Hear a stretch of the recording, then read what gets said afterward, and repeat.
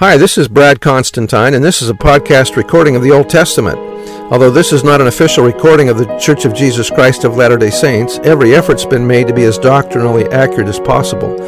I'll be using for the text the Joseph Smith translation of the Old Testament, along with many commentaries from general authorities of the Church, BYU professors, Bible scholars, and others. This format will be very detailed, and so if you want a deep analysis of the Old Testament, you come to the right place. Thanks for your attendance. Hi, welcome back to the Old Testament podcast. This is going to be for Isaiah chapter 50. So the first three verses, Israel is faithless despite God's power. Yea, for thus saith the Lord, have I put thee away, or have I cast thee off forever? For thus saith the Lord, where is the bill of your mother's divorcement, whom I have put thee away? Or to which of my creditors I have sold you, or have I sold you? Behold, your iniquities have ye sold yourselves, and for your transgressions is your mother put away. The Lord has not divorced us, nor sold us into slavery. God cannot ever be in debt. Through sin they have sold themselves.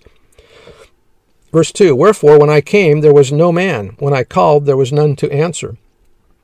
O house of Israel, is my hand shortened at all that it cannot redeem, or have I no power to deliver?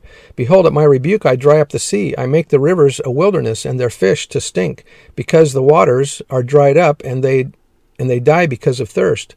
I clothe the heavens with blackness, and I make sackcloth their covering.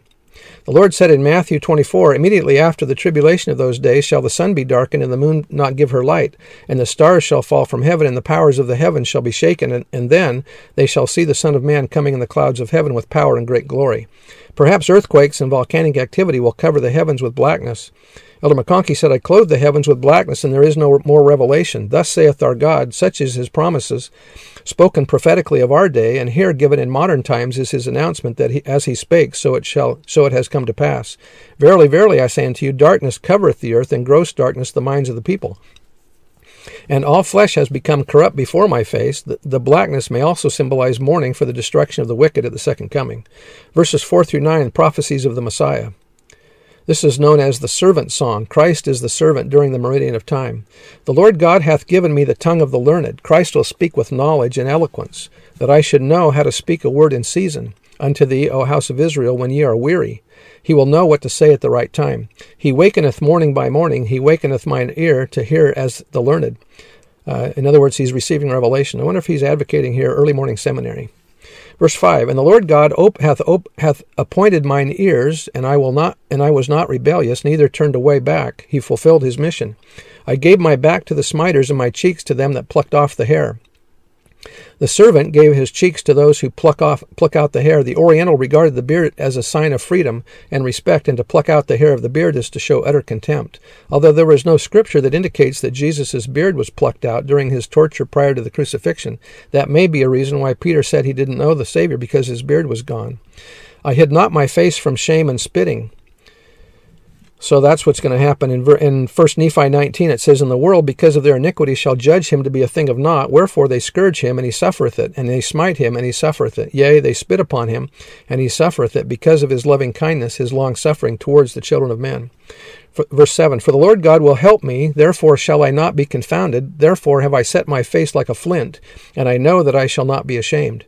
Elder McConkie said, the course of his life was toward the cross, and he was steadfast and immovable in his determination to follow this very course, one laid out for him by his Father. Clearly that there was no turning back.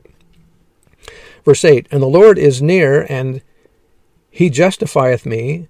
Who will contend with me? Let us stand together, like two lawyers standing together to plead their cases. Who is mine adversary? Let him come near to me, and I will smite him with the strength of my mouth. For the Lord God will help me, and all they which shall condemn me, behold, all they shall wax old as a garment, and the moth shall eat them up. Now verses 10 and 11, trusting in the Lord.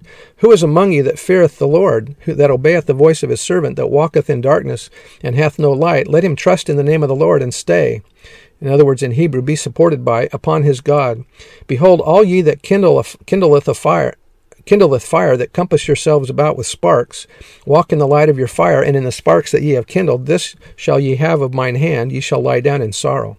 This expression refers to those who walk in their own way, according to their own will, rather than according to the will and direction of the Lord. So that's the end of the chapter, and we'll see you next time. Bye.